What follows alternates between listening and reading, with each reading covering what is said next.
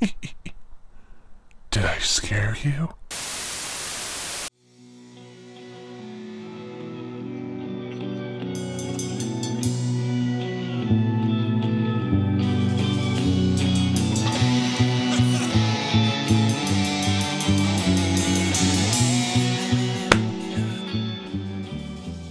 Hello, you are listening to the podcast that answers the only question that matters in horror film.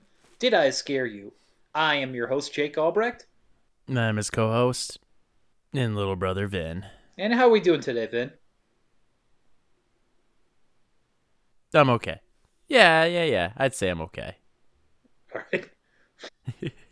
There's a long pause there with not much thought afterwards. I really had to think about it. Yeah, but I thought with so much time to think that you must be coming to some conclusion that's going to be worth hearing, and instead it was like a minute and a half to get to okay.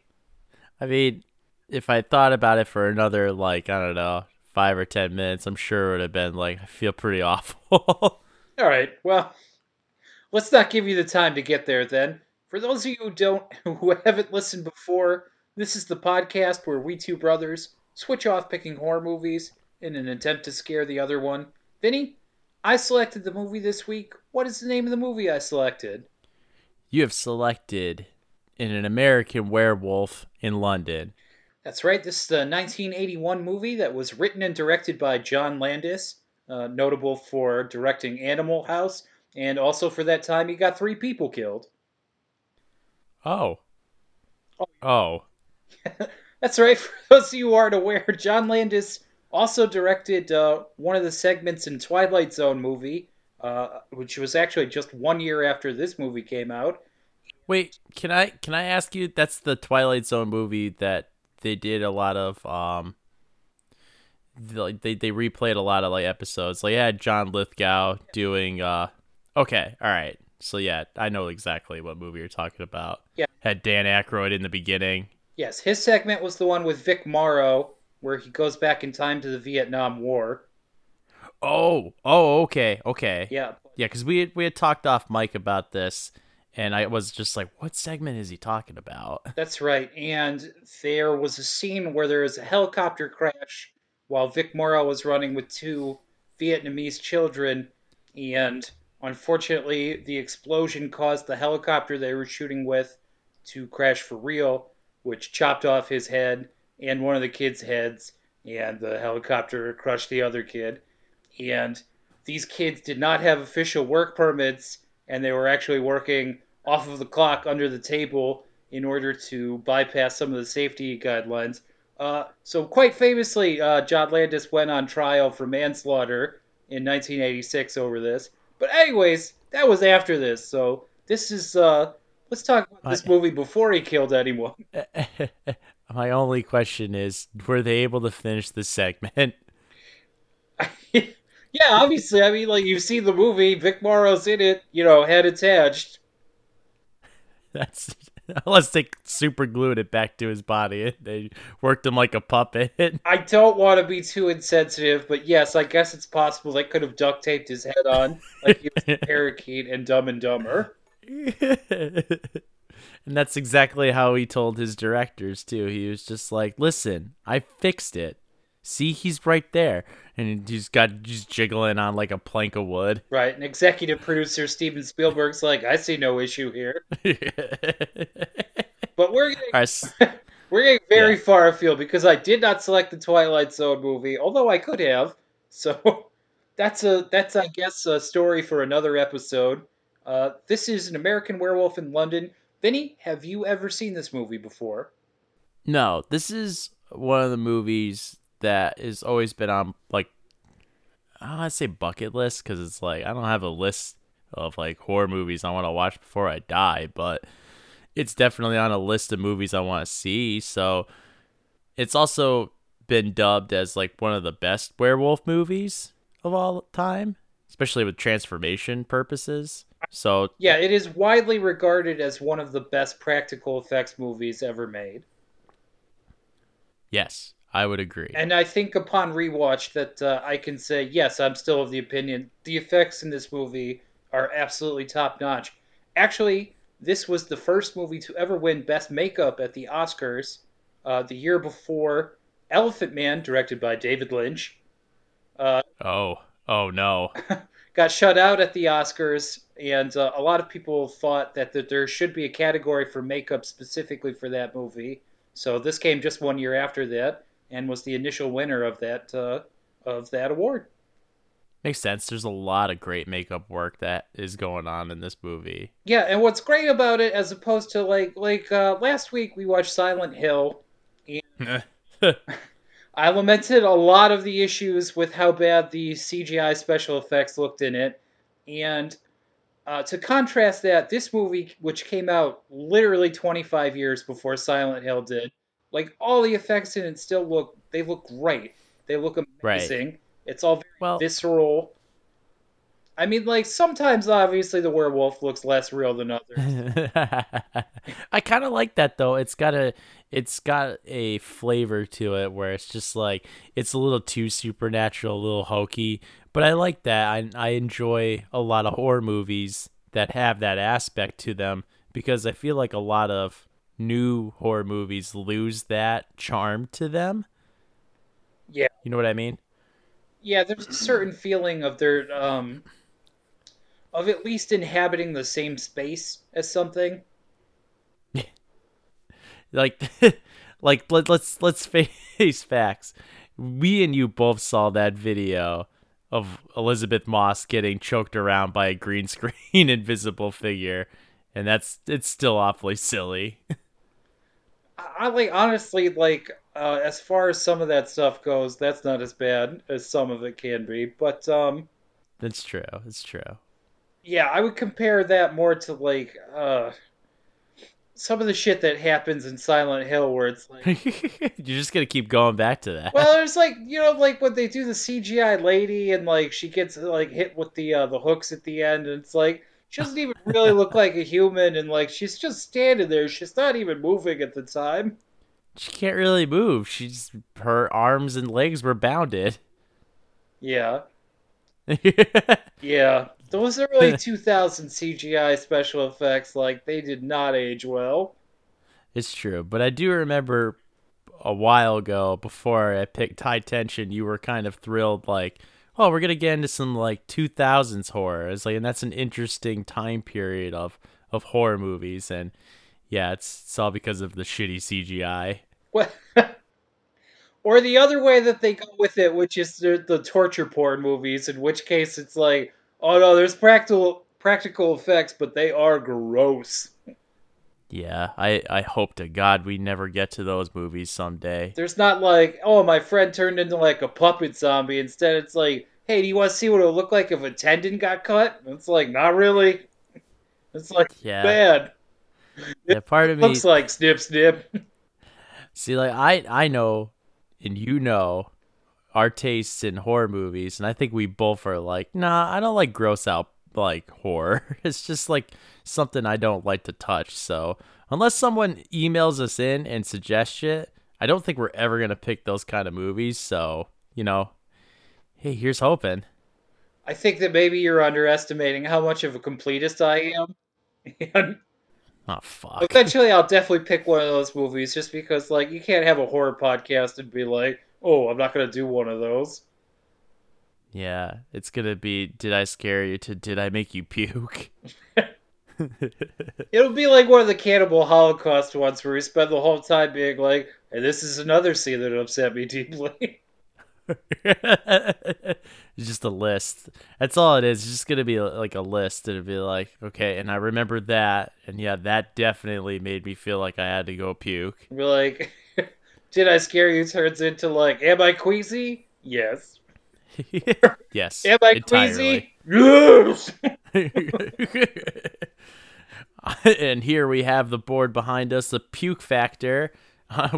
Where do you rank up? One being not so bad to 10 being it's all over my screen. Alright. We've got distracted again. So I had asked you if you'd seen it before. You said no, but you'd always planned on it. I have seen this movie before, and I quite enjoyed it the first time I had. It obviously had a very sterling reputation. So but it was a long time ago that I first saw it. Maybe about, if I had to guess, at least 10 years. So, feel like there was one time that I was young and I thought you had rented this movie, but then looking back, it wasn't this movie you rented. It was An American Werewolf in Paris that you had. no, I never rented that. I'm pretty sure I watched that on TV. I thought someone had rented that and played it on TV. I have never seen it in its entirety, although Julie Delpy is in it, and I love her from the Before Sunrise movies, so that's not really a full note. That's more like a half thought, and I'm just tossing it out there. Perfect. So let's, as you say, Oh, you want to tarry no further? yeah. All right, Vinny, let's get into An American Werewolf in London, and not in Paris.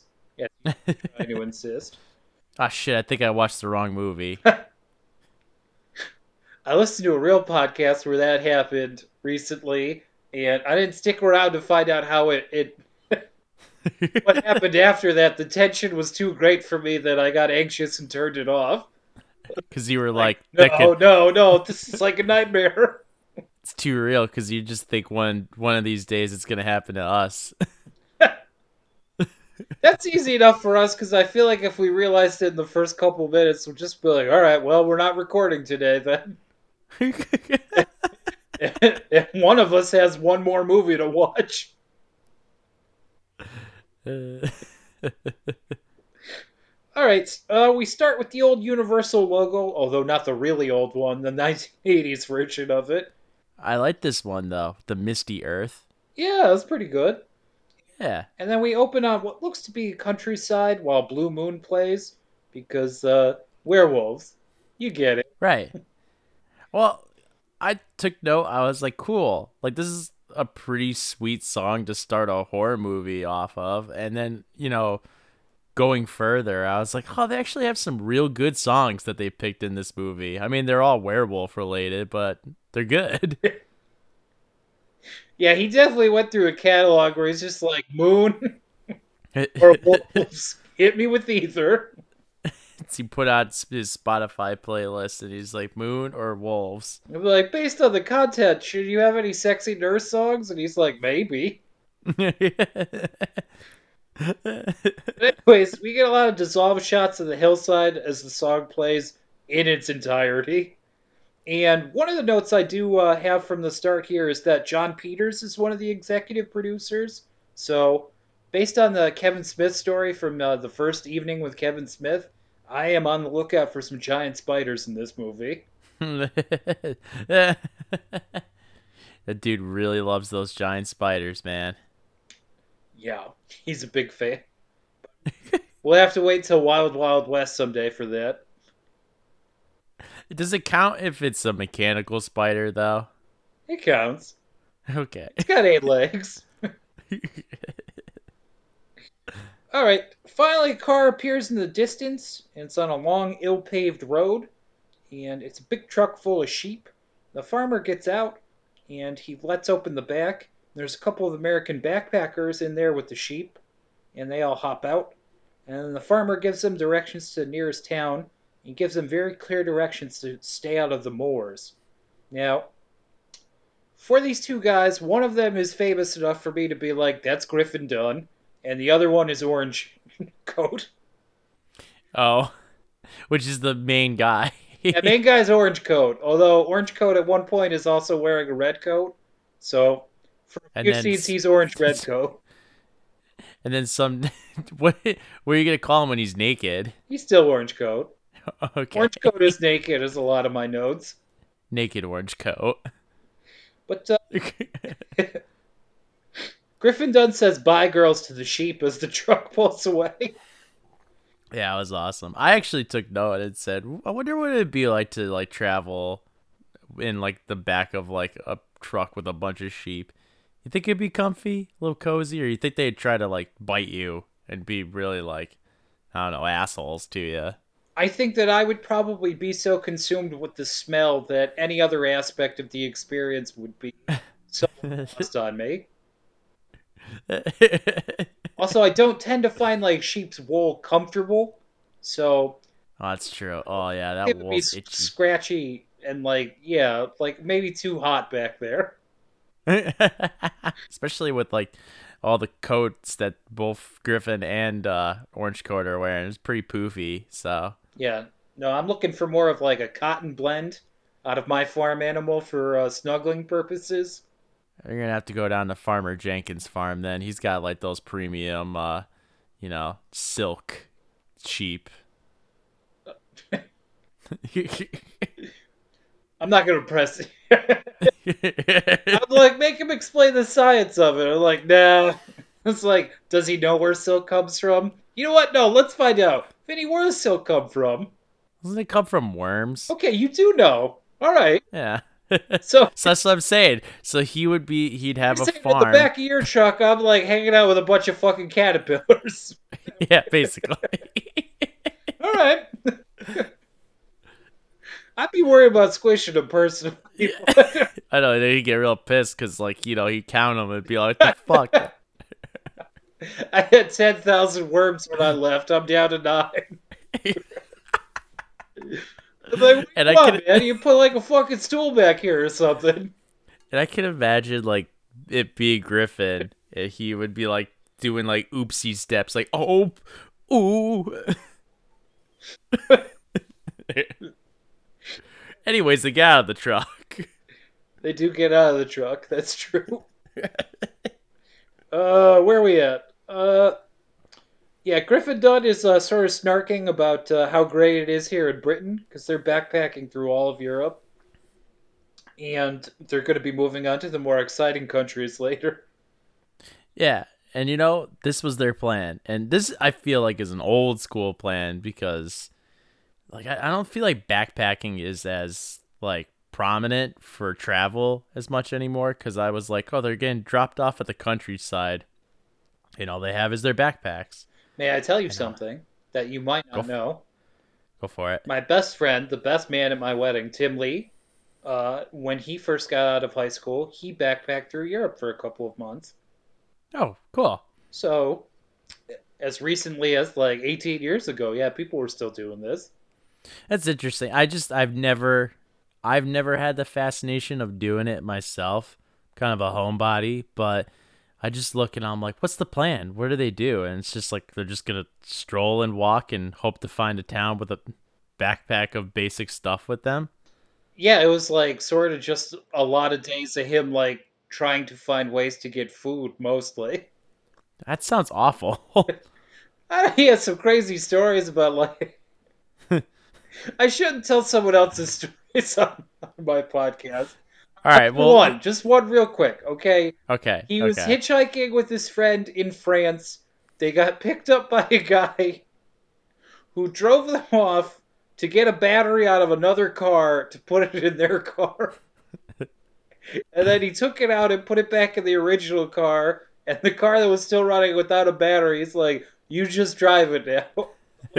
But like he was saying this in French to them, which like they kind of got but kind of didn't. And then one of them rode off with the guy in the other car that had the battery still in it. And while they were driving, the car without the battery died on the highway, and the other car disappeared into the distance.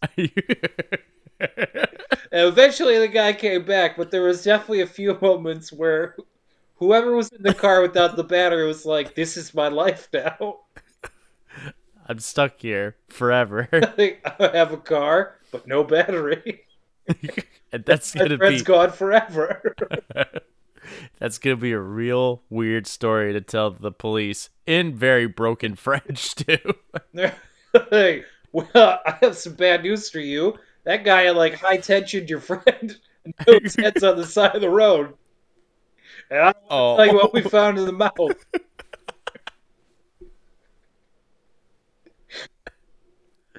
Anywho.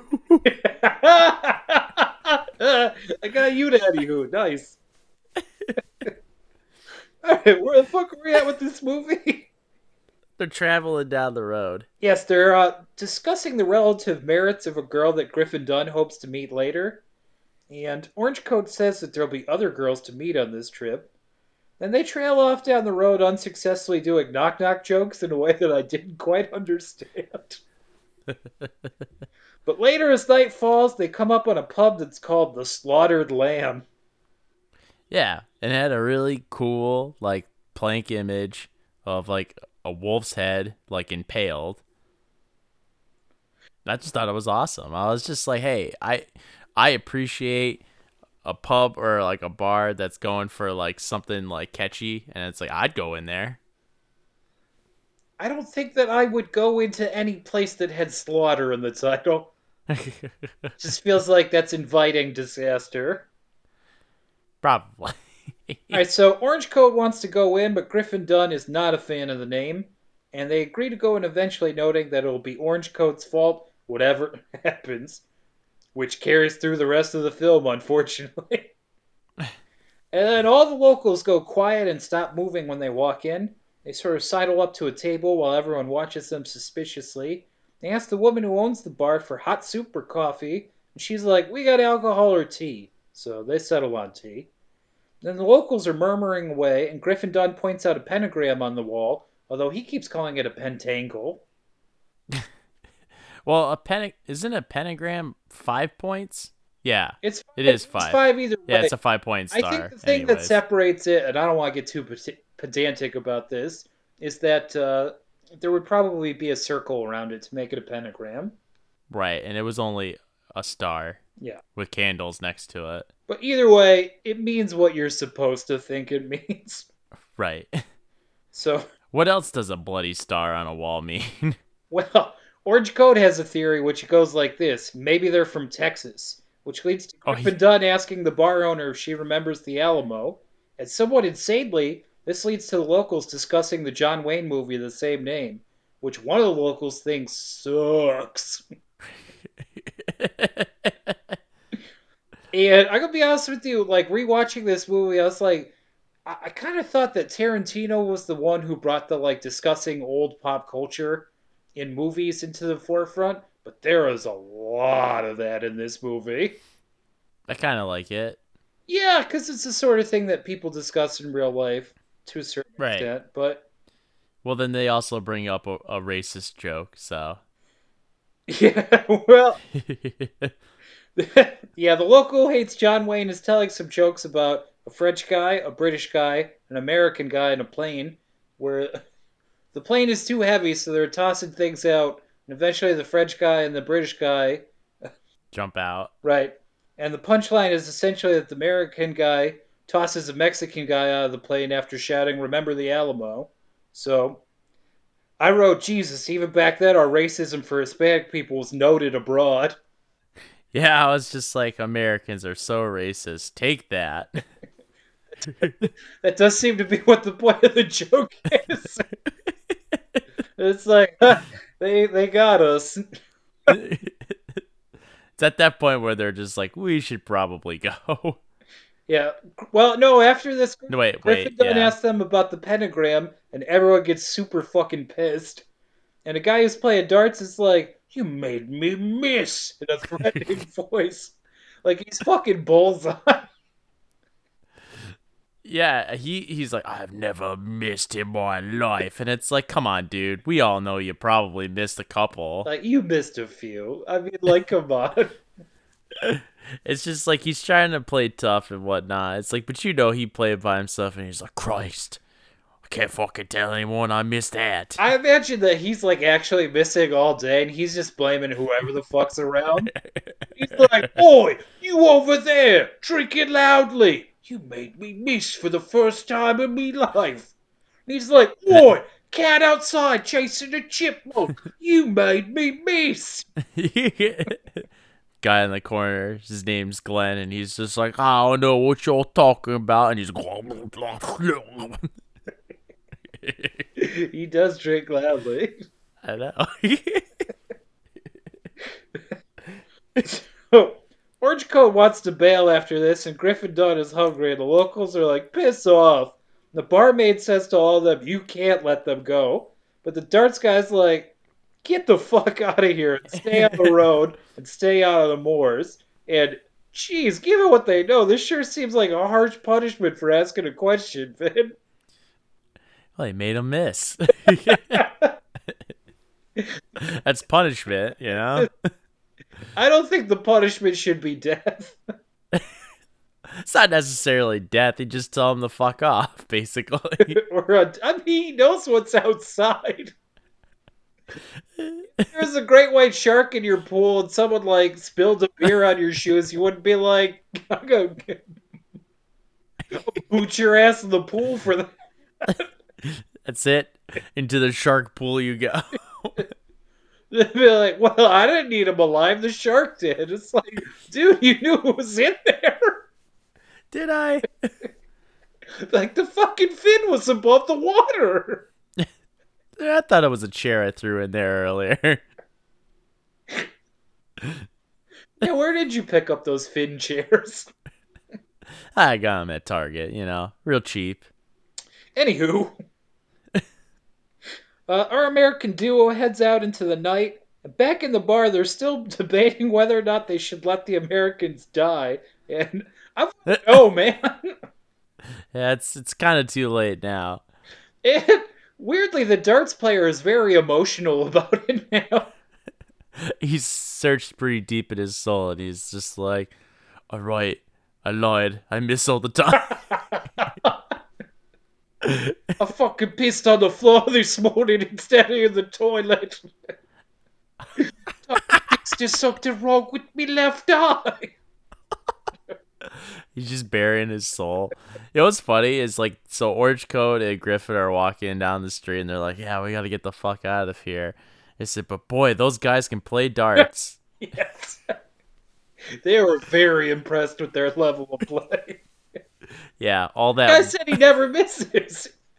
What would he do? Lie about it? They look at the dartboard, and every single one is just missed. Some of them are on the ground, so you know, like, he hit the tip and it fell off.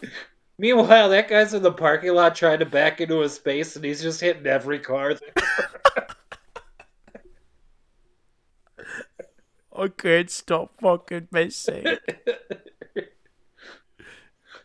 That's why they're scared to eye say, first, but now it might be glaucoma. that's why they're scared to let them go out. They're afraid he's gonna get in his car and run him over. And they said stick to the road because you know they can't stay on the road. So he's fucking driving through the moors all night. He's hitting hills. He's like, oh, fucking real bumpy ride home today. Somebody's got to do something about these potholes. We're so fucking far off right now. Jake, we got off the path. We're out in the moors and we're about to get eaten. Anyways, Griffin Dunn is arguing to Orange Coat that the pentagram was about something supernatural. They have a good laugh about this, and then it starts to rain. And then they head into the moors singing some opera. One of them, I don't know what spurred that on, but what's even crazier is they're on the path, clear on the path, and then immediately they just veer off the path. yeah, Vinny, they were happy singing opera. And one of them goes to like an Italian stereotype voice and says like, "It's a cold down and a wet out of here." I think that was Griffin that did that. I wasn't sure. Back at the bar, the locals are like, does rain keep away werewolves? I can never remember. Only if someone blessed the sky. Yeah. Then they hear the howling, so they have their answer. Yeah, guess not. Poor Jimi Hendrix did not kiss the sky. The bar owner's like, oh, come on, go help them. And they're all like, I didn't hear shit. Yeah. But you know who did? Our fine American friends. They're having a good laugh about it. Until they realize they wandered off the road in the middle of their Italian reverie. Then they try to hustle back to the pub, but they realize pretty quickly they're lost. Now, Orange Coat says, let's just keep moving. But the roaring is closer now, and Griffin Dunn thinks it's circling them. Yeah. It was at that point too that like the howling got louder and my dog, who was laying next to me, picked her head up like, huh? Yeah, my dog also suffered from much of the howling in this movie. And then I followed this up by watching the animated movie Wolfwalkers. So it was a real tough day for him, howling wise. First of all, what the hell is Wolfwalkers? That's a great movie. Check it out on Apple Plus. Where are we at? Yes, they stand in the They're moor. being circled. Yeah, they stand in the moor, their breaths fogging up all around them, and they look at the camera seeing the wolf, although we don't see it at home. They speculate it's a dog of some variety. So they're kind of trying to do like the beginning of Jaws thing with the werewolf in this, Mm-hmm. where they're like you see people's reactions to it rather than seeing it. Right. I mean, you get a flash of its eyes, and that's about it. But that's enough. Like Yeah, I like the cheekiness of that. I think that that's pretty good. It's like suggestive. I like the way that that works. Yeah, it's kind of like, well, like Black Christmas's success from Billy is that you never see him. So, and I like that because it makes you like, oh man, my imagination of them is way worse than what they can ever produce on screen. Yeah, no, I agree with you completely on that. Um, So they try to shuffle away from it without drawing its attention, but we still hear the roaring. They break into a run, and Orange Coat trips, and when Griffin Dunn goes to help him out, he is immediately attacked by a werewolf. And he screams, This this werewolf slaughter is brought to us by Janasport, because that's the backpack that they're using. Even if you're getting slaughtered by a werewolf, Jake, you can always hang true with Janasport that's never gonna break. uh-huh, Yeah, remember Janasport? nope. It's a pretty big fucking like backpack brand. That's like the 80s and 90s backpack brands. I, Or is it Java Sport? oh my god. Is it Java Sport or Java? I saw it from a distance, so. I want, I need to tell you how much I don't care. Oh. Well, you know what? Discuss like 20 more minutes if it's Jana or Java. Genuinely curious if I didn't say anything, if you would talk for 20 minutes uninterrupted about what the name of this backpack might be. It's Jansport. Oh my god! Samsonite, I was way off. Anywho. Jesus Christ. You can't anywho yourself. That's for me to shame you. I could take your powers away if I put it on myself. I'm the one taking us back into the movie, and it goes a little something like this. Griffin Dunn screams as his throat is ripped apart, and Orange Coat runs away initially, but then runs back to help his friend. He runs like 5 minutes away from him and then goes, "Oh no." And then he turns around like, "Yeah, you dick." Yeah, I'm just gonna say it too. Orange Coat is not a great actor. I like him enough. Yeah, I don't remember what this guy's real name is. David Naughton, maybe? Something like that. Mm-hmm. Yeah, not a fan. I'm not gonna look it up. So we're just gonna guess that. I love Griffin Dunn, but not him so much. So when he comes back, Griffin Dunn is a bloody corpse lying on the ground. And then the wolf hops on him and scratches and bites him, but the locals come back and shoot it. And I gotta ask, Vin, if it was this easy to kill this wolf, why the fuck didn't they do this a long time ago? I don't know, cause I guess the locals weren't stupid enough to go out and and do that. Also, let's just they know that he got bit by a werewolf, okay? Like, as we're all gonna realize in some time. And they just Right. kind of send him back out into the world. And then later they're like, oh, he's in great danger. It's like, yeah, dude, why didn't you fucking, like, put one between his eyes, too? Maybe they felt guilty because they're the ones that sent them out there in the first place, and they were just like, listen, I'm not ready to bear all on that, so Yeah, I don't... you just go do you, and then we'll go do us and reconvene. They're like, we want a lot of people to die, but we don't want to be directly responsible. Maybe like as long as it's like less than 4, and it's like it's 6 people. Fuck, that's not good. Wait, I don't, are you counting the car crash? Yeah. We'll get to it.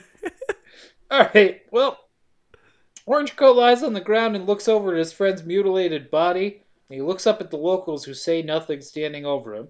Then he wakes up in a hospital bed with a scar on his Well, face. yeah, they killed the werewolf, and it's just some naked dude just kind of hanging out there. That's just a fine note to drop in there. The werewolf they killed, he is killed. Oh, okay. I knew he was dead. I didn't realize he turned it back into a naked guy. So I missed that. Yeah. Very good. That's an important note. Red car. Good note. Uh, Orange Coat wakes up in a hospital bed with a scar on his face, and by his bed is a hot British nurse. Guess what she's gonna be called for the rest of this movie? Hello, nurse. Just hot British nurse. Oh. She starts to inspect his eyes and tells another nurse that he called out. The other nurse reveals that she sneaked a peek at his dick so she knows he's Jewish. And, I mean, a lot of us got the circumcised penises now, lady. Which amazingly, hot British nurse also points out. I guess maybe like British people like weren't hot on like getting penises snipped, so I don't know. Yeah, it's possible it hadn't caught on there, but It was a fad. Only punk rockers were doing it, despite the government. after this, a doctor comes in and ushers out his dick-peeking nurse. Then he checks Orange Coat's pulse. Then he tells hot British nurse to get moving too. Then he asks her to say what the guy called out, and she's like, "Oh, his friend's name." He's like, "Ah, yes, the one that was murdered. They were both murdered by a madman." So she seems a little too interested in Orange Coat, who's gone comatose now. And then we go into his dreams where he's running through the woods in a POV shot from, let's say, about dog level, so you get it. Yeah. It's a trope. And then Orange Coat wakes up, and the doctor is waiting with a colleague. They tell the Orange Coat that his friend has died. The guy waiting is from the They don't they don't even break it to him like softly. They're just like, "Oh, and your friend is dead." Yeah, I guess they don't have bedside manner in Britain. No, not really. It's very matter of fact. And then yeah, this other guy, this dork that's with them. Did you recognize who that is? No. Was there something about his voice that might have sounded slightly familiar? No. All right, well, let's go ahead and get into it, I guess.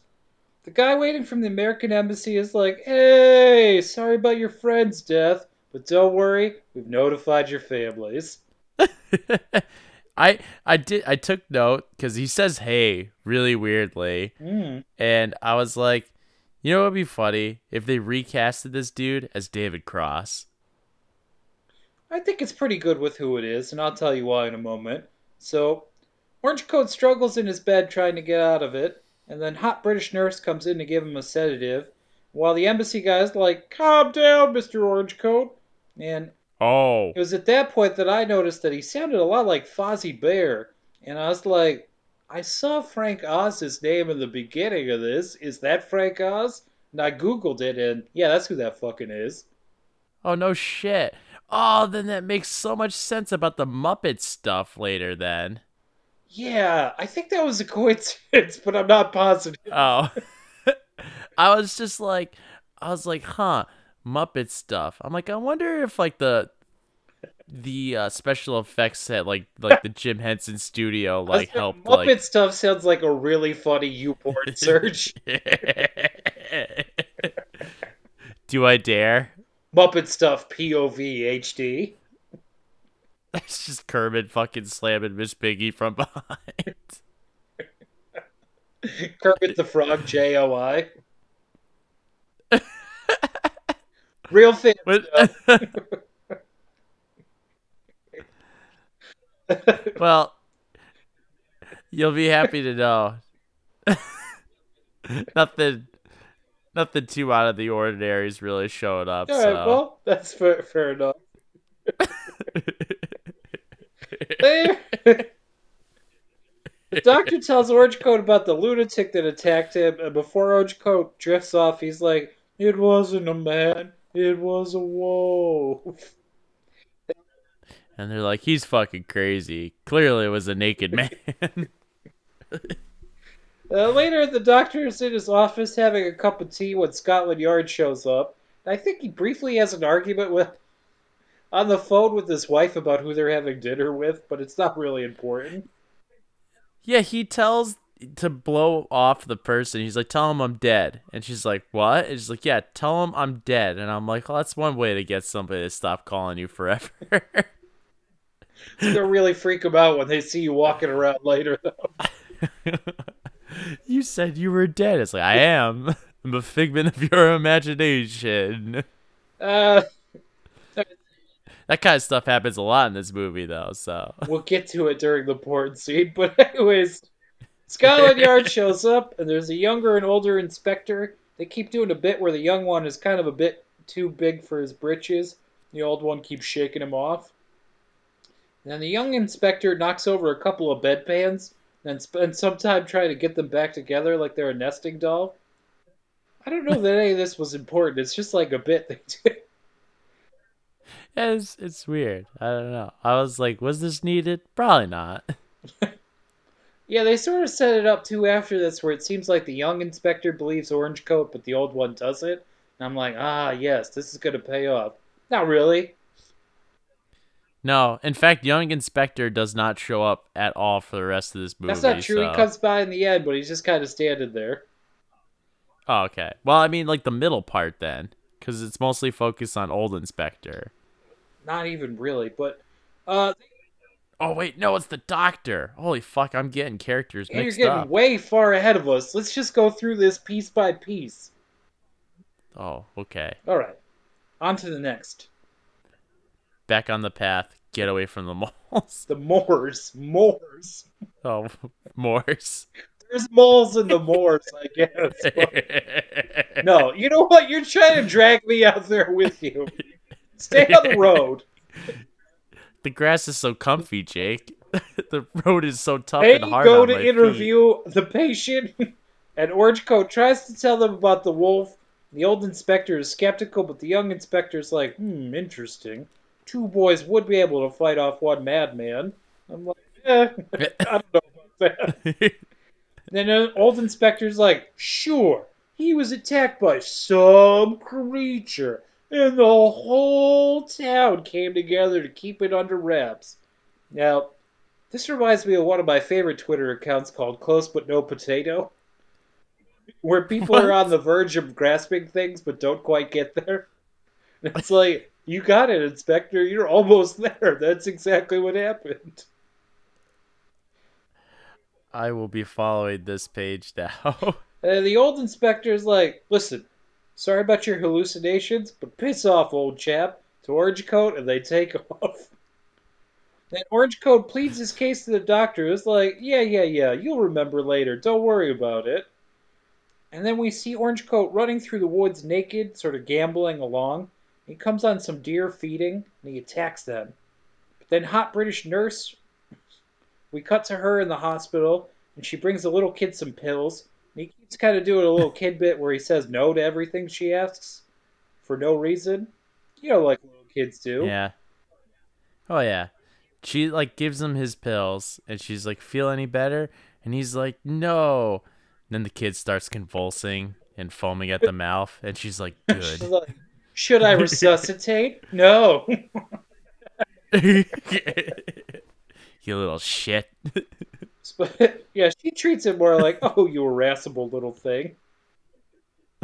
And while she's standing there, some other kid comes up and slaps her on the ass. And she heads off looking kind of put out. And then she asks an orderly how Orange Coat it looks. And he's like, looks like more work to me. Fuck off, essentially. So she goes off to visit him, and he's listening to his headphones in his bed, his lunch untouched. Then they have an argument about whether or not he's going to eat his lunch. But hot British nurse insists he can't get his pills until he eats it. And this turns into her literally cutting up his food and feeding it to him, which is basically some kind of weird psychosexual thing I don't want to get into. Yeah, Orange Coat though also exclaims, "Listen, if you're gonna feed me, at least make the airplane Did noises." he say that? No. You know what he does do though is he's like kind of giving her sexy eyes while she feeds him pork chops, and I'm like, Cause that's hot. That's an aphrodisiac, I they're like, guess. oh yeah, I guess what I'm looking for is mommy from when I'm 6. Ew. Exactly. I don't like it. It creeps me out. But anyways, he's running through the woods and he comes up on himself in a hospital bed. Then the hot British nurse is in the woods and she goes to the bed. Then he turns into a ghoul or something and snarls at her. Yeah, that's that face that you make in the morning when you really gotta take a piss. How do you mean? Cause look at he's got that surprised look on his face. Clearly, he's filled up with piss. His eyes are yellow. No, you're right. I got what I deserve for that. He's telling us the doctor about these nightmares later. The doctor still thinks it was a madman that attacked him. Then Orange Coat keeps pressing his case, and the doctor's like, if there was a monster, it'd be on the telly. Yeah. Then he pats him on the shoulder and tells him to remain sane until he's out of the hospital. And Orange Coat says he doesn't want to be alone, and because this is some weird brothel hospital, the doctor's like, oh, okay, I'll send in hot British nurse to keep you company all night. Yeah. And I'm like, she doesn't have, like, other patients? Nah, she's only got that one kid that says no, and he's not really fun company. Evidently not. So, she's reading a book sitting by his bed while he's lying there checking out her breasts as she stretches back. And then he leches, saying that she's a very beautiful girl. And this whole bit feels a lot different than it did the first time I watched it. I just Yeah. feel like there's a lot of stuff here where, like, she reacts like, oh, you to him. Where I'm like, man, this was written by a creepy dude. Yeah, convicted. Not homicide. convicted, he was acquitted, but, No. he could afford an expensive lawyer, let's put it that way. So, she starts reading the Connecticut Yankee and King Arthur's Court to him. Then we cut to them watching The Muppet Show. Nice. Oh, we cut to a family watching a Muppet Show. I took that note wrong. And someone's Right. knocking on a door, and when he opens it, a bunch of Nazi werewolves blow everyone away with machine guns and torch the house. Yes. I was just kind of like, I don't know, I was in and out a little bit while watching the movie. And I was just like, And I'm like, oh, hey, the Muppets. I'm like, I love the Muppets. This is awesome. And it's like, and also, Jake, they were explaining the Punch and Judy. And I was like, ah, man, maybe the Muppets were listening to our podcast. They were like, let's educate young Vin. I didn't write that down, but I was thinking it too, where I was like, oh, Kermit's explaining it. Maybe Vinny will get it this time. I did understand. He's like, it's a very famous, I was like, yes, I understand, Kermit. I got a very recent talking to on this very matter. And all of a sudden, these fucking Nazi werewolves just break into the house and just start blowing the family away. And I'm like, what? And then they hold Orange Coat by, like, knife point. I have wondered if this was the inspiration for the, in Grindhouse, one of the fake trailers is Nazi werewolves of the SS. Oh, it could be. Oh, that's a good idea. Yeah. I've Yeah. wondered that several times since I've seen this, but I don't know the answer to that, so maybe I shouldn't have brought it up. But this is Orange Coat's family's house, we can imagine, and he's there screaming as the werewolves blow his family away, and then they slit his throat, and he wakes up. And then hot British nurse is like, nightmares, eh? Well, I've got the cure for that. Then she hops up to pull back the curtains in the hospital, but, hey, Vin, you know what's behind those curtains? It's another fucking That's Nazi right, a werewolf. Nazi werewolf jumps out and stabs her to death. Then he wakes up again saying, holy shit. That's what I was thinking too. You hate when those fucking nightmares double up on you like that, man. I know. I do. I fucking. There's nothing worse than when you spring awake from a nightmare and then the nightmare's just like, nope, just kidding. This fucking like Leo DiCaprio's like pushing you back in the chair, but at the same time, it's like there's a guy behind a dumpster with no face, and he's hitting me on both levels of it, Leo. Someone's gonna pull the other chair. Like in the second level where La Vie en Rose is playing even slower, it's creepy. But anyways, the orderly comes in and slams his breakfast down. Then he opens up the curtains for him for the next morning. No werewolves this time. And he kind of like pokes around at the breakfast for a while. And then when he looks up, there's a dead Griffin Dunn in his room, looking kind of all mangled. And then Griffin Dunn... Really good makeup work. It was pretty good. Really It fucking gets good. even better from here. But Griffin Dunn Yeah. starts digging into the breakfast, saying like, "I thought you'd be glad to see me, Orange Coat." Then they have some banter about how his funeral went. Basically, the girl they were talking about in the first scene was there, and she was so upset that she went and fucked some other guy. Which obviously Griffin Dunn's a little bitter about. And he's like, "Enough about me, though. You know what I'm actually here for? Is to warn you that you're a werewolf, and when you murder people, they're going to be pretty much just wandering the earth as lost souls for the rest of eternity until the bloodline's broken. So, But hey, what are best friends for if not to give other friends expo dumps on the situation? I feel like I'd be like, sounds like it's just longer for you to give me hugs. Come here, you." Oh, you lost your arm. Oh, sorry Let's there. get some scotch tape. Maybe like a barbecue skewer to like really get it in there. We're gonna prop you up like a snowman, you know? But, if I wrap that with some twine, it should hold. Like Swiss Army man. So Griffin Dunn says, "Here's the solution. It's pretty simple. It goes like this. Please kill yourself before you kill anyone else. Then my soul can rest." And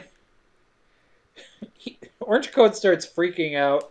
Then Hot British Nurse rushes into the room, and Griffin Dunn whispers, "Beware the moon," menacingly, and disappears before she gets there. Then Hot British Nurse goes to comfort Orange Coat, and somehow this ends in them kissing. And I'm like, damn, they really didn't spend much time writing things to make her be plausibly interested in him. I noticed the same thing. I was just like, I feel like there's really no chemistry going on here. Yeah. You know what? And I feel like there were a lot of movies written like this for a long time that when I was younger, I was like, man, why aren't girls interested in me? I did exactly what the movies told me. Nothing at all. All I said was, "Hey, baby," and then they just kind of blew me off. And it's like, man, this is never like the movies. Yeah, I was like, hey, I just hallucinated my best friend. Can I come fuck you in your apartment? Hey, you know what? Like, she got real upset with me about that. Tell me more. Tell me more. Yeah, she hit me with her car. Yeah, I didn't like that. Anyway, This is gonna be a weird episode. Orange Coat kind of unconvincingly tries to act crazy, telling Hot British Nurse about his dead friend. And then they seem to settle on him having more nightmares, but this improbably segues into her inviting him to stay with her. It's like I said. Now they're heading to her apartment, and he asks in a roundabout way if she has a boyfriend, which she doesn't. And they stop at a store where she complains about food prices. Then right after this, they get on the subway, and I'm like, wait, they didn't need that. Like, why did they do that? Yeah, it was weird. It's a lot of weird, odd place things that happen in this movie that, like, I didn't even take note on. I was just like, well, Jake's gonna speak about it, and I'm just gonna sit here and be like, that happened. Red, I good note. don't know why. Yeah, I was like, I don't know why, but it's there. Yeah. I guess we're supposed to see this as like foreplay between the two of them, but not the type that gets anybody horny. Except for British nurses. You know the type of foreplay where you like rub a balloon on someone's head and their hair sticks up? It's pretty hot. But anyways, they get into the underground and Orange Coat makes a bunch of funny faces at her, surrounded by a bunch of British punks. Yeah. You know, if he wolfed out in this train, that would be one colorful mess. Get some purples and oranges, but, you know, a A lot lot of of bright red. pink sparkled with dark, dark red. So they head into her place and he dumps his backpack and she gives him a quick tour of the place. This is all leading up to the bedroom, where there is only one bed. Then he makes a little joke, and she responds, I think you're sad and I would like to bang you. Allow me to list off how many lovers I've had. Where I'm like, what's happening? And they make out in the shower as Van Morrison plays on the soundtrack. Yeah. And then then they flash cut to them fucking Hold on, in the before bed. that, one quick note. I gotta do it because it Okay. fucking happens all the time and it bothers me every time. Vinny, because we gotta see them in that shower. What does the shower not have? It doesn't have There's have no shower fucking curtain. shower curtain. There's water all over that goddamn bathroom floor. So, you know, Griffin was telling him like, you gotta kill yourself, man, and the line. So it's like that's gonna be easy when he slips out of that shower and breaks his neck It's on the gonna sink. be worse than that because they were making out hardcore in that shower, dude. He's gonna slip and fall on that erect penis. He gonna snap that cartilage in half, man. That fucking wolf attack's gonna be the second worst thing that happened to them this week.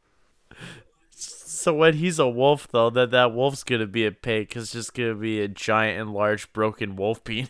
Someone's gonna be like, "Hey, man, weren't you attacked by a wolf once?" And I'll be like, you know what? Yeah, the week my dick broke, that happened." Well, it's a good thing that he's got a good relationship with that nurse.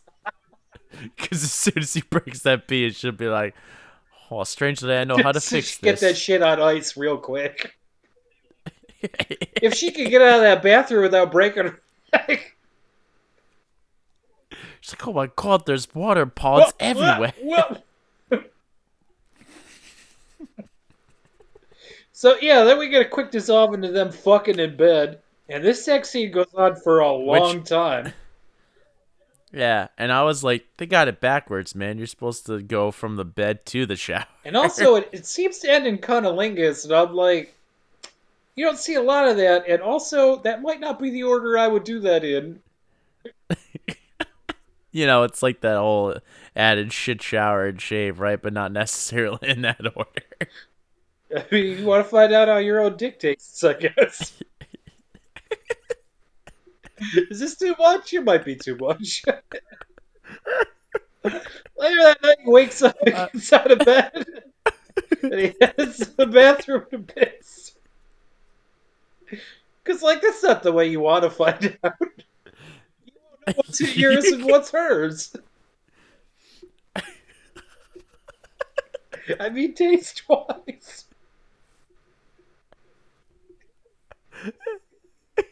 I'd rather be clear.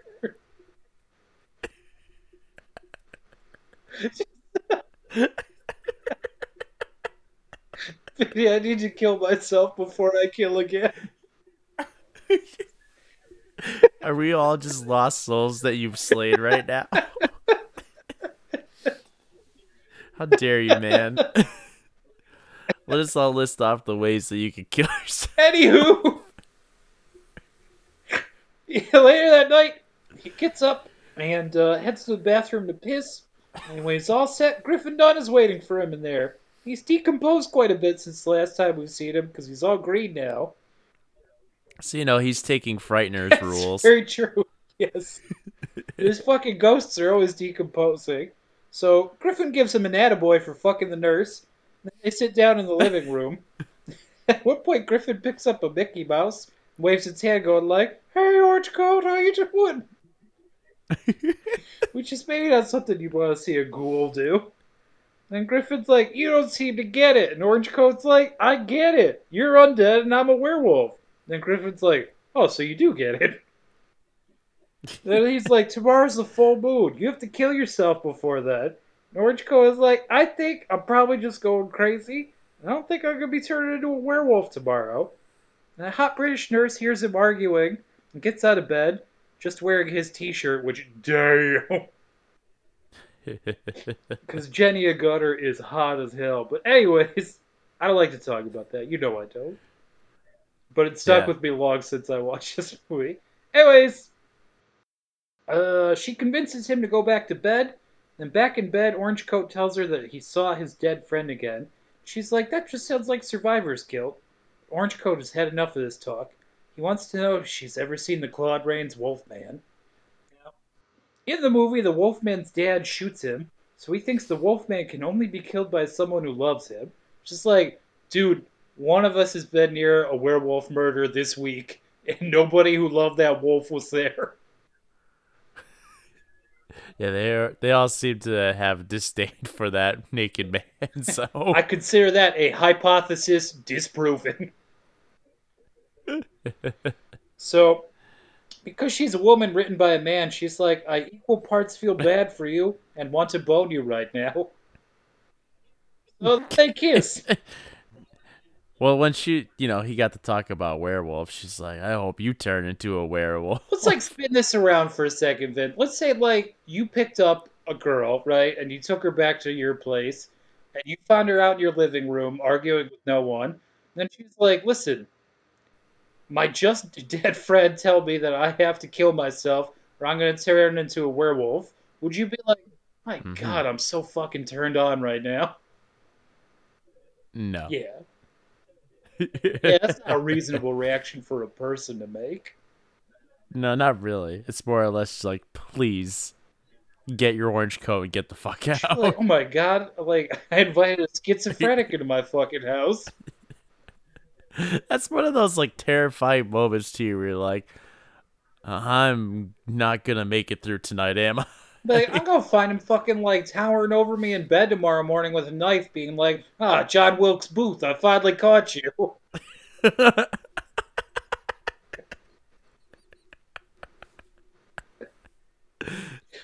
Huh? And then the knife goes in. That what's for Honest Abe. And then in his mind, Abraham Lincoln's behind him, putting the thumbs up. You did it, Orange Coat. Like, I'm not wearing anything right now. I'm naked. It's a demeaning nickname if you think about it. He's coming for you next, man. There's a lot of assassins out there, Finn. He'll find one with my name on it. He's like, well, Mark David Chapman. It's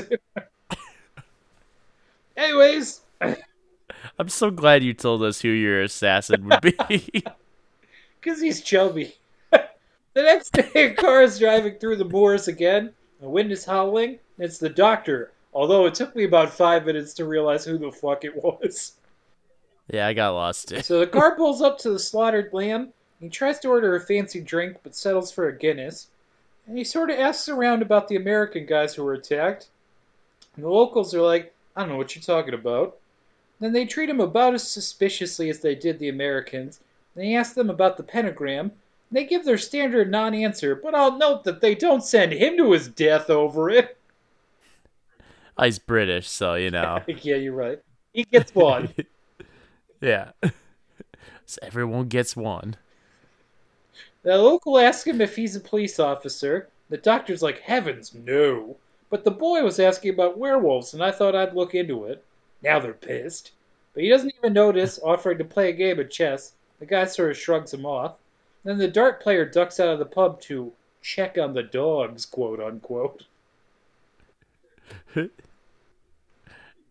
What? Yeah. What a weird. I mean, it's kind of like on the nose, you know, because he's being secretive to get him to go out there, I assume. Yeah. Then I imagine he like walks into the door frame on his way up. The doctor waits around awkwardly and then asks about some food, and of course they don't have any. And he takes a sip Which of it. I was like, what kind of fucking pub doesn't serve food? This isn't a brewery. Yeah, I think it's probably the type of thing where it's like, nah, they have food. They just want you to go. What kind of food do you think they're serving there, Jake? Some meat pies, I don't know. Like, imagine going to an Applebee's and then being like, nah, we just serve drinks here. I'd be like, there's a dude with chicken tenders right next to me. Like, nah, he brought those from outside. But what about that guy over there that's got, steak and Be potatoes? like, outside. Like, you know what? Who else should be outside right now? I'd be like, I guess me. Yeah, stay on the road. What the fuck are we doing here, Finn? God damn it. Alright, the doctor takes a sip of his Guinness and heads back out. When he gets to his car, it's still raining, but he sees the dart player watching him from a distance. He approaches him in what seems to be the world's tiniest graveyard. The dart player says, That's where all the cats that he killed with those rogue darts that he's thrown. wow, I never miss. Okay. But I'm never aiming for him. This guy's the gift that keeps on fucking giving. Let's see. The dart player says that the boy's in danger. It was a mistake to let him leave here. And he tells the doctor that there's something wrong with this place. The boy who lived is in danger, and the others will be too, because it's almost full moon. Then the chess guy comes out and shouts, "That's enough!" scaring the dart player out of there. Just looks at him like, interesting. he yells at him, and immediately I was just like, it just reminds me of that redhead from Silent Hill. Filthy lines. Fucking rock between the eyes. Filthy lines. It's so funny though. It's just like the dude freaking like shambles off like embarrassingly, tripping over every little gravestone. But back in London, Vin, the hot British nurse is off to work, and the orange coat is left to his own devices, and a dog starts barking at him uncontrollably pretty much immediately. Yeah, with a bunch of creepy little girls attached to that dog. That's right. Now he tries to head back into the apartment, but finds out that he locked himself out, so he climbs up by the windows to try to break himself into his slab piece's place. But up on the ledge, a cat waits and is not happy to see him hissing, making itself as puffy as possible. He manages to get in through the window and gives himself a look in the mirror. Then he starts snarling at it as a joke and checks out his teeth, but it's just standard bad, not werewolf teeth. Then he goes into the other room and turns on the very 1980s TV there. And watches some darts for a few moments before it switches to some crazy-ass British tabloid show. Yeah, they fucking is like this weird expo on Naughty Nina. Yes. She has some salacious tales to regale us with. Yeah, Britain totally open about their porn, apparently. Well, they have like newspapers there that can run nude photos in them, right? Like they're tabloids. Yeah, I mean, like, we're not too far off from a giant I poster don't think that posting about orgies. that wasn't the type of show where it would be a porno, though, like the thing she was doing. It'd be the type of thing where she would say things very suggestively, where you're like, oh, that's a bit naughty, isn't it? But like nothing like She really- just unsnapped her knickers. It would be the type of thing where she'd be like, let's just say we went back to my room and we had a pretty good time. Where at home you'd be like, oh, pretty cheeky. I had a bit of a snogging. And it's like, what? Oh. That sounds gross. You did the what now? Is that like in the nose or? Oh, let's see. Now we get some Bad Mood Rising on the soundtrack as we get a montage of Orange Coat walking around the apartment, killing some time. And he goes back outside without any shoes on for some reason, and then heads back upstairs. Without closing the door behind him. That's a real dick move. Yeah. Yeah, back at the hospital, the hot British nurse is visiting with the No Kid again. And she, I think kiddingly, suggest beating him about the face and the neck. No, chick, she meant it. Well, he said You no. sick of his So, shit. but unfortunately, in the night sky, the full moon is out. So Blue Moon plays again, and then in the apartment, all of a sudden, Orange Coat, who's just kind of sitting there, is sweating and screams, "Jesus Christ!" Rips his shirt off, takes his pants off. So, This just comes on.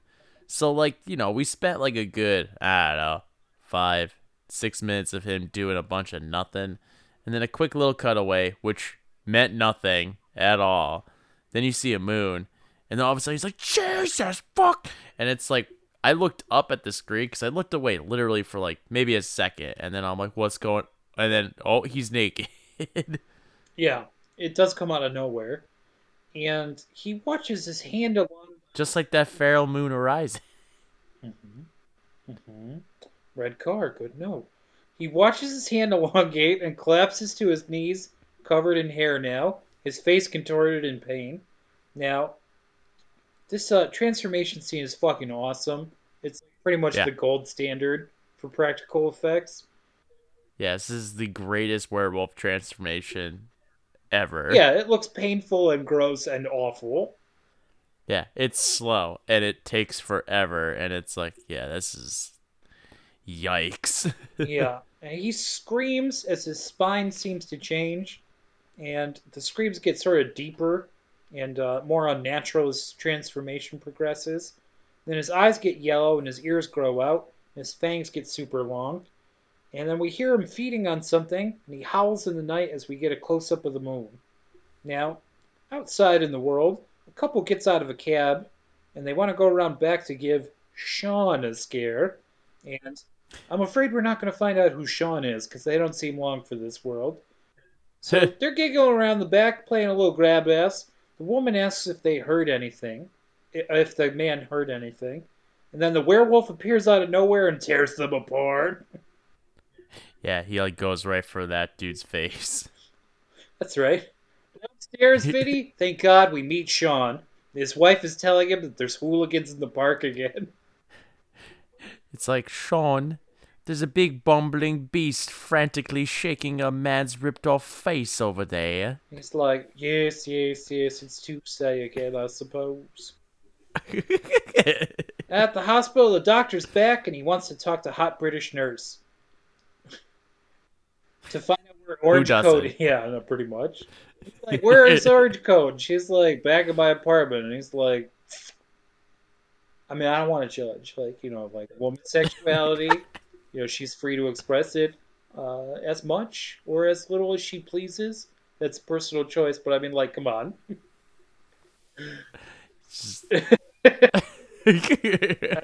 He's not the worst looking dude, okay? Like, let's start there. But he does think he's aware. You know what? Never mind. Never mind. Fine. We know where he is. That's fine. It's not a choice I would make.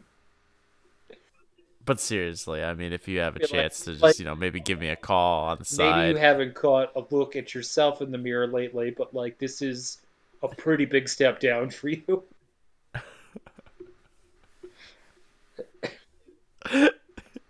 Just like What I'm trying to convey to you. probably like for someone that looks like you, I'd say professional athlete or maybe an actor, a dignitary of some sort, maybe a titan of business.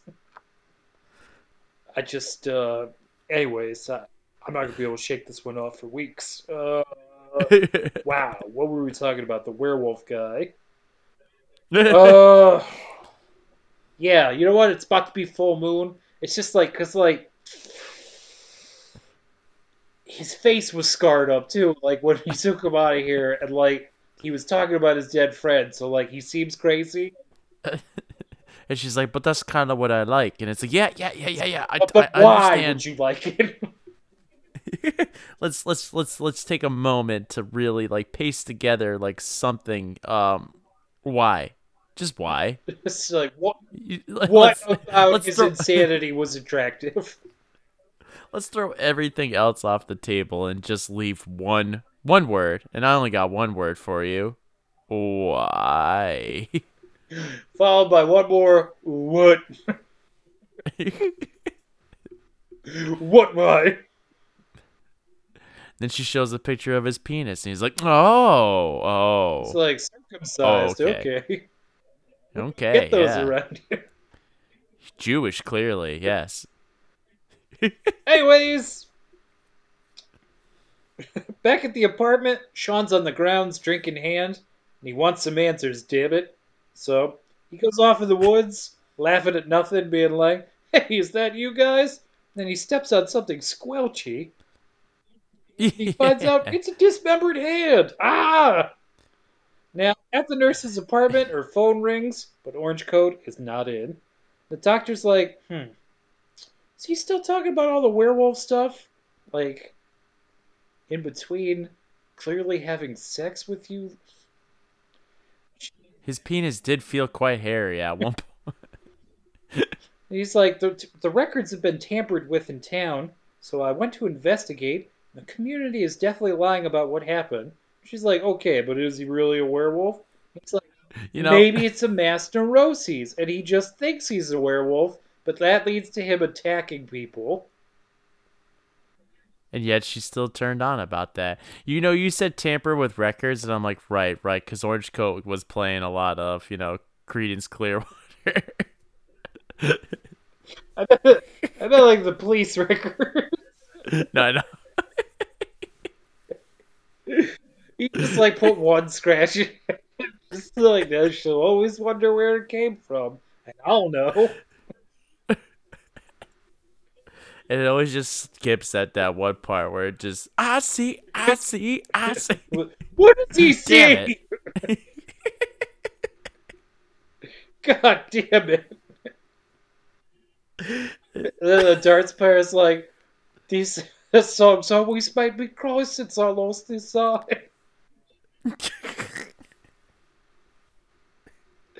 Anyways, we're with a bunch of hobos now, warming themselves around a fire in front of London Bridge? Question mark. I don't know. Yeah, sure. Famous British bridge. The dog that's with them barks a little, and then he pieces out like you fuckers are on your own. Right. I tried warning you. The hobos hear something growling, and they point at the camera, and we see the werewolf's face. Now, that's the end of their story. For now. On the London Underground, we see a guy in a blue suit get off, and he gets a pack of gum out of a machine. The train leaves, and he's alone in the station. And he hears your basic werewolf growling in the background somewhere, kind of echoing through it. And he's like, whoever's making that noise, I'm not amused. And he tries to hoof it out of there. Yeah, it's a really British, stern. He's like, I can assure you, I'm not amused. And I'm like, whereas, Americans, he'd be like, it's not fucking funny. Like, what you fuck off, you fucking piece of shit. I was like, I assure you. He's like, I will call the police. Like, Or constable. I think he said calm constable. down, dude. Yeah, he's called the constable for sure. Yeah. He's gonna get the bobbies here right quick. The guy finally sees the werewolf, though we don't. He gets POV chased down the halls of the underground. This Yeah, of which then I caught I caught a poster on the wall that says non-stop orgies, see you next Wednesday. And I'm like, is that usually when orgies happen? I thought orgies are like a weekend thing. I also like that seems to imply that it's scheduled every Wednesday. It's like a club. They got to keep up the maintenance and whatnot. You have to allow me to say this. It puts a new spin on Hump Day. I'm gonna go to work and instead of saying, hump day, huh? I'm gonna say orgy day, huh? Every Orgy day. Wednesday. Every Wednesday. So happy to see you guys again.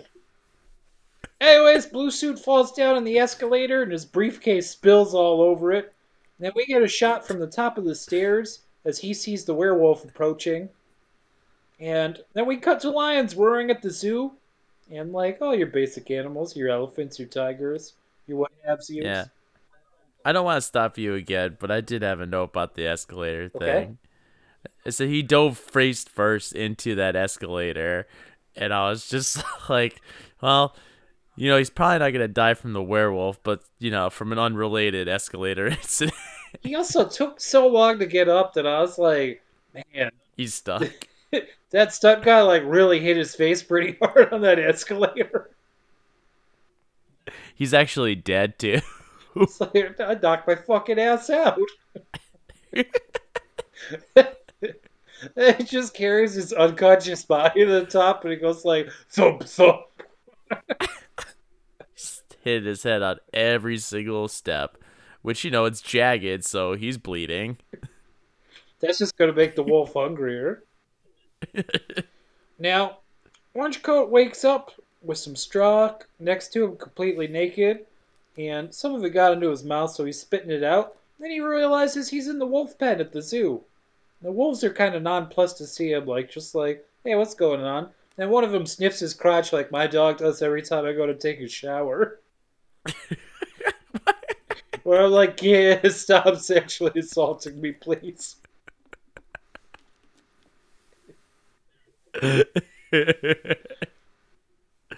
My dog hates the bathroom. She goes in and immediately books out. She doesn't like it.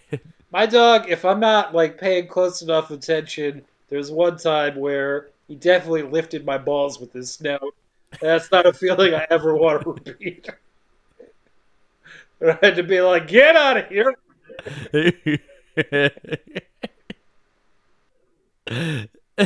There's a feeling first where the balls are coming up where you're like, I don't understand. Are they levitating on their own? And then you're like, ooh, cold and wet.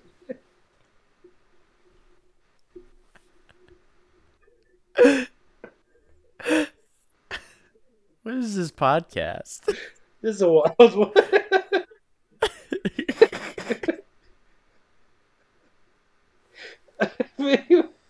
It's taking so long. Let's just do this. We're almost there. Right. At the zoo, Orange Coat is running around behind trees trying to conceal his nudity. Now he calls out to a kid with balloons from behind a bush, and I'm like, oh man, this comes off different these days. Yeah, I was like, great. Now he's gonna get busted for fucking public decency and pedophilia. So the kid walks over with his balloons, and he kind of nabs them from the kid, then runs off through the zoo, grabs. Well, he does a little cute bit where he's gonna pay the kid for the balloons. He's like, £2. Why would you pay me £2 for the balloons? He's like, I'm the balloon thief. And he's like, what's the balloon thief want with balloons? And he's like, oh, I'm gonna show you. And it's like, uh-oh. You can see why I didn't want to dwell on it. Anyway. All of it sounds like that paratrooped in from a completely different movie. Where people are like, hey, did you see that one with the balloon guy in the zoo? And it's like, yeah, I'll never sleep again. Now every time I go to the zoo, I'm never going to look at a bush the same. I fucking pop every balloon in the park when I get there. You just see a naked man just jauntily running through and stealing every balloon. Can that be another one of our shirts? It's an earlier version of Up when he was a younger man. You gotta wonder how he got all those balloons. Anywho. We got 2 steps in the zoo. What happens now? He runs off grabbing a coat off a bench, and then the balloon kid tells his mom a naked American man stole his balloons. She's like, what? Now at the bus station, we get a pan shot of a bunch of feet, including Orange Coat's naked ones. He's wearing a woman's red coat. So, he's still Orange Coat for clarity's sake, but we're going to call him Orange Red Coat for a bit. So, Orange Red Coat goes back to the nurse's apartment, and he calls good morning to her happily. And he pulls on his pants, happily announcing that he lost his mind and woke up at the zoo. The hot British nurse is like, I was worried, and kisses him happily. Like, this isn't the craziest fucking thing someone could say coming into your house. Yeah. all normal. I mean, she's like, this is totally cool. Yeah. It's got to be the dick. There's just some magic with that uncircumcised. Well, no, circumcised. Totally circumcised. We can only speculate. But the doctor calls at this moment, and the nurse is like, don't worry, he's here. The doctor's like, so you didn't read the newspaper. Okay. At this point, Orangecoat is kissing her neck, growling a little. The doctor's like, listen, do me a favor, get your horny werewolf to the hospital right now. So the nurse takes Orangecoat to the streets. He's bustling with energy, even asking her to go back to her place for a quickie. And she's like, later. Now, she hails a cab for them. He's kissing her neck in the cab. And the cabbie's like, hey, did you hear about all them murders last night? And then Orangecoat is very grim and serious. He asks for the cab to pull over. Because it was all fun and games when he thought he just woke up randomly in the zoo. But then when he's like, murders must be me. Yeah. Now, in this next shot, it's a little funny because he runs through some pigeons, like in a glass case of emotion. But you can tell by the way he's running that he's going at a very deliberate speed in order to get the birds up in the way that's going to work for the shot, where he clearly got it wrong a few times before that. Because, like, it's not really like you would run, like, full speed if you were doing this, but he's, like, sort of, like, hitching his gait, being like, these fucking birds better take off this time. Yeah, because if he moves too fast, then the camera will go blur. So it's just like, you gotta hit this particular speed. Right, where the birds are just like, ah! And, like, flying in a different direction. Fly right into him, like, Jesus, fuck. Yeah, be like the fucking end of Home Alone 2, Lost in New York. That's enough! No building on it. Jake. These fucking, these Myers, man, they look so beautiful from over here. What? No, wait, what are they called? Moors? No. You don't even know what they are. What is it? It's moors. Moors. What the hell is a moor? Like a swampy field, basically. Oh, okay. I thought it was like hills. No, not exactly. Okay. We got this far in, and I finally was like, I don't even know what a moor is. Oh, man. It's like, you know, like Heathcliff and fucking, uh-oh. Oh, wow. I didn't expect the brain to collapse that much on this one. Here comes the werewolf. Wuthering Heights, oh, thank God. Where are we? All right. He shouts that he's going to the police because there's going to be a full moon tonight. The nurse begs him to be rational, and he screams, I'm a fucking werewolf! Then he runs up to a cop to try to get arrested by confessing to the murders. The cops won't arrest him, so he starts shouting British-based insults. Yeah. He's like, the queen is a man. The crowd gathers, and he asks like if he thinks he should be arrested. Some lady's like, perhaps he thinks you're pulling a prank. Which I was like, oh, these people are so proper and so prim, and it's just like, I guess it really is impossible to get arrested in Britain. Yeah. Insanely Orangecoat shouts that he loves hot British nurse. It makes no sense. Then he kisses her and runs away. Now the investigators are at the hospital. They're talking over the matter with the nurse and the doctor. And then Orangecoat's in a phone booth trying to call Collect home. And his little sister's home. And he stops for a moment because he's jealous because he's like, when I was your age, I never got to stay home alone. And he's like, all right, no matter. Listen, tell my parents, which are also your parents, let's call them our parents, and also our little brother, that I love you all. And he's like, Aww. yeah, I am not being silly. I love you too, you little scamp, or whatever. All right, he's in Piccadilly Circus in the booth. He tries to cut his wrist and then stops, but he sees a real rotted Griffin Dunn standing outside of a porn theater, and Griffin Dunn kind of gives him the signal to come inside.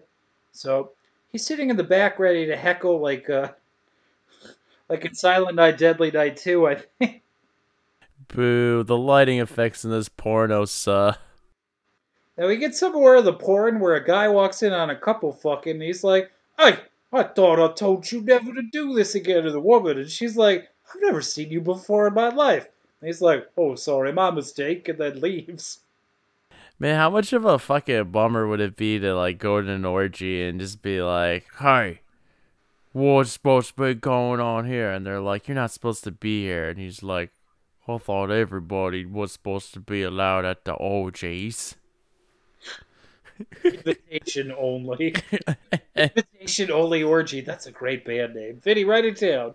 All right. All right, Puppet Griffin Dunn. Oh yeah, because he's not makeup anymore. He looks more like a Muppet now. Yeah, he's all skeleton like. And he's like, "Well, I told you so, schmuck," basically. And Orange Coat still isn't sure if he's a werewolf or if he's insane, but either way, he's happy to see his friend. Yeah. And Griffin Dunn's like, "Here's a surprise for you. I brought all the other dead people you killed." The guy from the subway's like, "Hey, I'm not your friend. I'm gonna torture your ass for eternity, asshole." And then the couple and the homeless people are there too. They're all covered in blood. And they all have come to the one agreement. He should kill himself. Yeah. And they try to workshop how he should kill himself, with all of the bodies suggesting different things. Which is hilarious because I'm like, this is probably some sort of thoughts that most people would have if they were, found themselves having to go to a pornographic theater. I mean, remember, that was the only way to get porn at this time, but yeah, Oh. okay. Yeah, that's true, huh? You're sitting here with your computer porn, like all high and mighty. King of the castle, king of the castle. It is difficult to imagine leaving your house to jerk off. It just is. I'm so far separated from it now. Like, I can count the times I've jerked off not in the place I was living on maybe one hand. Badumcha. That's what I do while I'm going at it. The couple suggests a gun, and Orange Coat's like, "Don't I need a silver bullet?" But Griffin Corpse is like, "Grow up." Now, out in Piccadilly Circus, we see the full moon comes out. In the back of the theater, Orange Coat starts to moan, which isn't out of place here exactly. I assume that's the sound effects that Pee Wee Herman was making when he got caught. Yeah, those screams of anguish. Then something sticky hit the back of some guy's chair, and he was just like, "That's it." But it was like a hand. The guy comes up to him as he's writhing around, and Orange Coat begs him to run away. There's a scream outside. The guy comes in the theater to check. In the porno, the lady goes to pick up the phone, but it's a wrong number. Like, that's hilarious. But they had a lot of fun doing that porn. Yeah, they sure did. Then a werewolf jumps out and attacks the theater employee. And after that, a cop comes in and finds his mangled corpse. He looks around the theater as they keep fucking on the screen. And he comes up on the werewolf feeding on someone. He runs outside and shuts the shutters and shouts that there's a monster in there. A few more bobbies come running up, and a crowd forms as the werewolf struggles against the shutters. Then the werewolf gets out, takes the guy's head off, and tosses it down the street, which causes a double-decker bus to crash. To avoid hitting him, which causes a guy to burst out of the bus through the glass onto the road. And he gets ran over in a really horrifying way. It ends up with like a pile up, which just has a whole collection of dead bodies associated with it. This is like a Benny Hill skit of just people just fucking dying in this car accident. Yeah, it's just... It just keeps going. It's hilarious. I don't think I've ever seen a scene like this where so many people die in a traffic accident in a movie. Meanwhile, Orange Coat Werewolf is just kind of like scuttling like through all of the chaos. Yeah. He's not exactly endorsing it, but he's not against it. Now, at the hospital, hot British nurse is sleeping, and the doctor wakes her up because there's been a werewolf sighting. So, a whole host of cops pursue the werewolf into the alleys of London, and pretty much every cop in the city shows up, guns drawn, ready to kill this thing. That hot British nurse breaks through the crowd pretty easily, I would add. Yeah, yeah. She's just like, let me through, and they're like, show. And be like, oh, we should. Yeah, they let her in about as easily as the cops let in white supremacists at the Capitol. Anywho. Anyways, the cops are like, all right, let's see what she does. She calls out for Orange Coat and finds him behind some trash, and she tells the werewolf that they're going to kill him. And he seems to think about it for a moment. Then he makes a lunge at her, and the cops shoot him. Then Orange Coat's naked body, which is all shot up, is left in the alley. A hot British nurse cries. And then it plays Blue Moon again. And Vinny, that's the end of the fucking movie. Yeah, that was a shock ender. Because I was like, wow. That's right. So, it took us a long time, but we got through this. Vinny, I'm the one who selected the movie this week. It falls on me to ask you the eternal question. Did I scare you? No. No. Ah. You delighted me, though. I enjoyed the movie. I like it too. There's a lot of it I like. The stuff with the nurse like bothers me because I'm just like it's not well written at all. No, it's kind of shoehorned in. But the nightmare bits and the bits that he shares with his friend are excellent. Like, I think that those scenes are really good. I agree with you, and obviously the makeup work stands out. It'll stand out for who knows, another 50 years, another 100 years. Oh, I'm sure. Yeah, it never. I mean, this movie's 40 years old this year, and it still looks amazing. That's crazy to think that movies from such a long time ago, after all these years, still hold up so well. Yeah, that's the way it goes, man. Except for, those 2000s that have that shitty CGI. There's good 2000 horror movies, I bet. There's at least one or two that I like that we'll get to.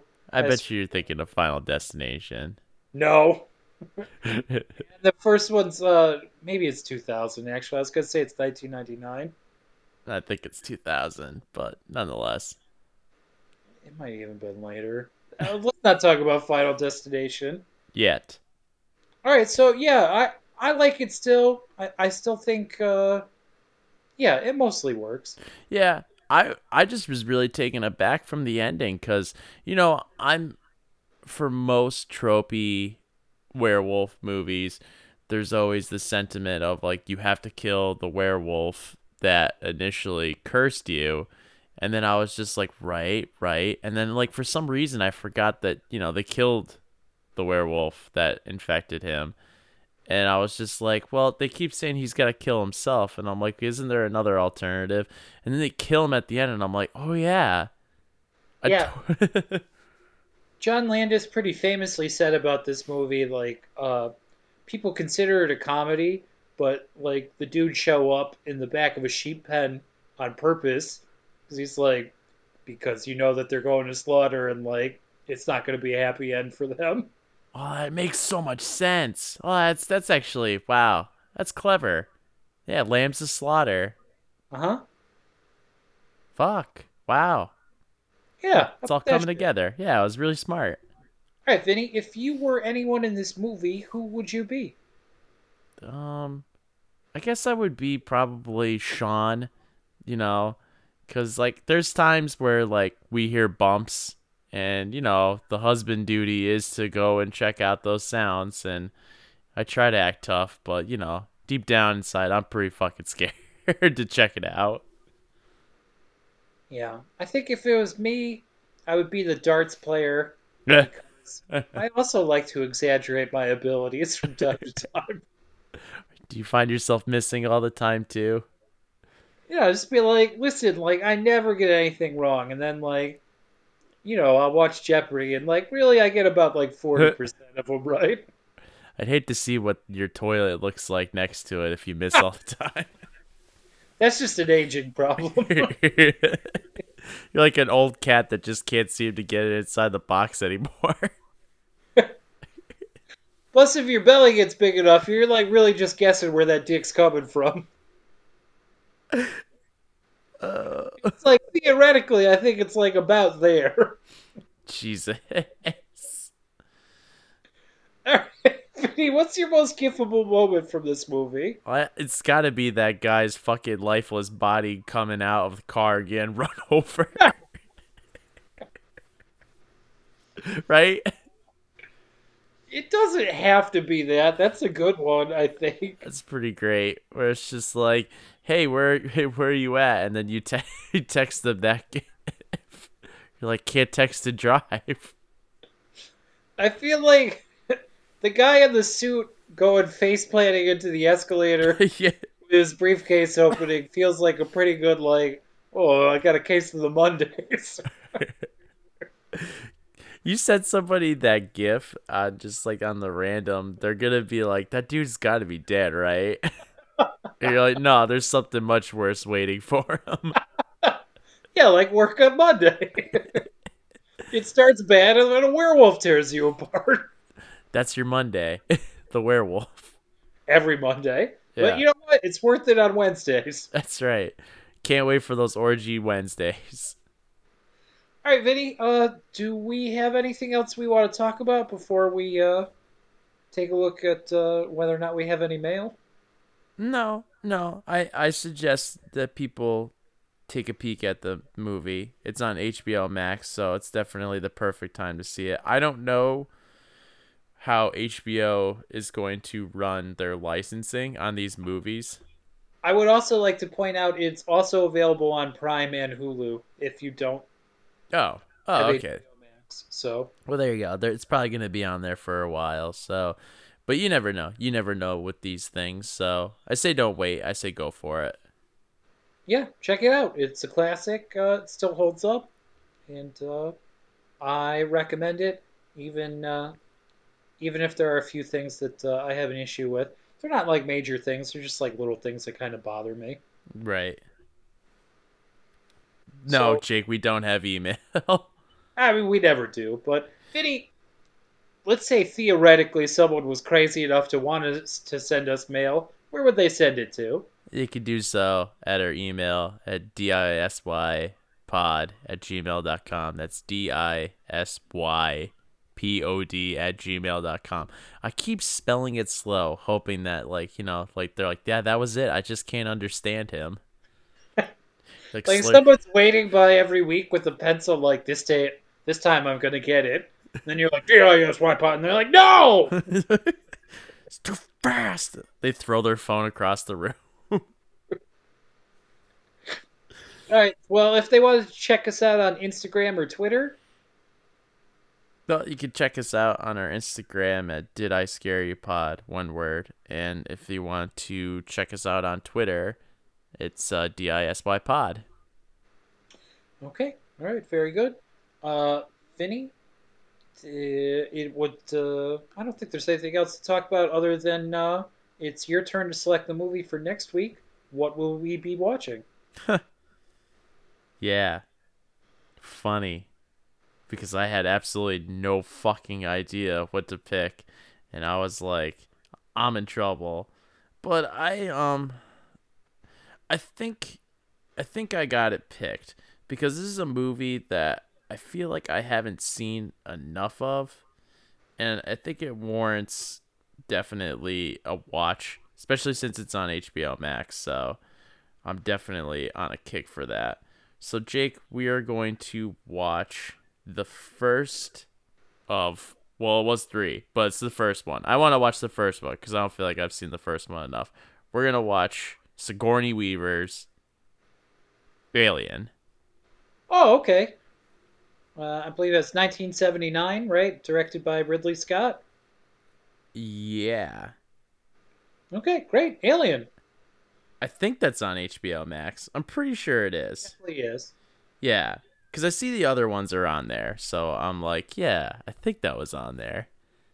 Yeah, interesting that's on HBO Max actually, because I believe the Alien franchise is owned by Fox, which is now owned by Disney. But obviously, they're not going to throw that on Disney Plus. Right. Right.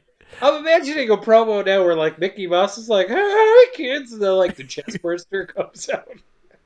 Face hugger. Yeah, that thing just. It's like, "I'm not feeling so good." Yeah, because then you have to have like Goofy like stand next to him, like you are looking so good, Mick, and the thing just like attaches itself to his face. Watch a nuke from orbit. Yuck. All right, so we're gonna be watching Alien. That's a great movie. Vinny, have you seen it before? I have, but it's one of those kind of movies that I think I've seen only bits and pieces. I haven't like sit and watched the whole thing. I've seen the ending, but I haven't like I don't feel like I've seen it all the way through. All right, it's a classic. It feels like you're treading my territory here, but the fuck am I gonna do? Complain? Like I'm not getting another Silent Hill. I get to watch Alien again. Yeah, great. So, I feel like I've punished people with that so much so that I felt like I needed to give people something. all right, so yeah, if you haven't seen Alien, please watch along at home. It's a great movie, and uh, yeah, I think that's gonna about do it for us for this week. Thank you as always to Rebel Escape Pod for letting us use their song Monster for our intro and outro. Check them out on Spotify. You have been listening to Did I Scare You? And I have been your host, Jake Albrecht. And I'm his co-host and little brother Vin. And hey, thanks for the ride, lady. How you doing, lady? Thanks. Thanks for the ride. Thanks for the ride, lady. Thanks for the ride, lady. Thanks for the ride. Thanks for the ride, lady. Thanks for the ride. Thanks for the ride, lady. Thanks for the ride, lady.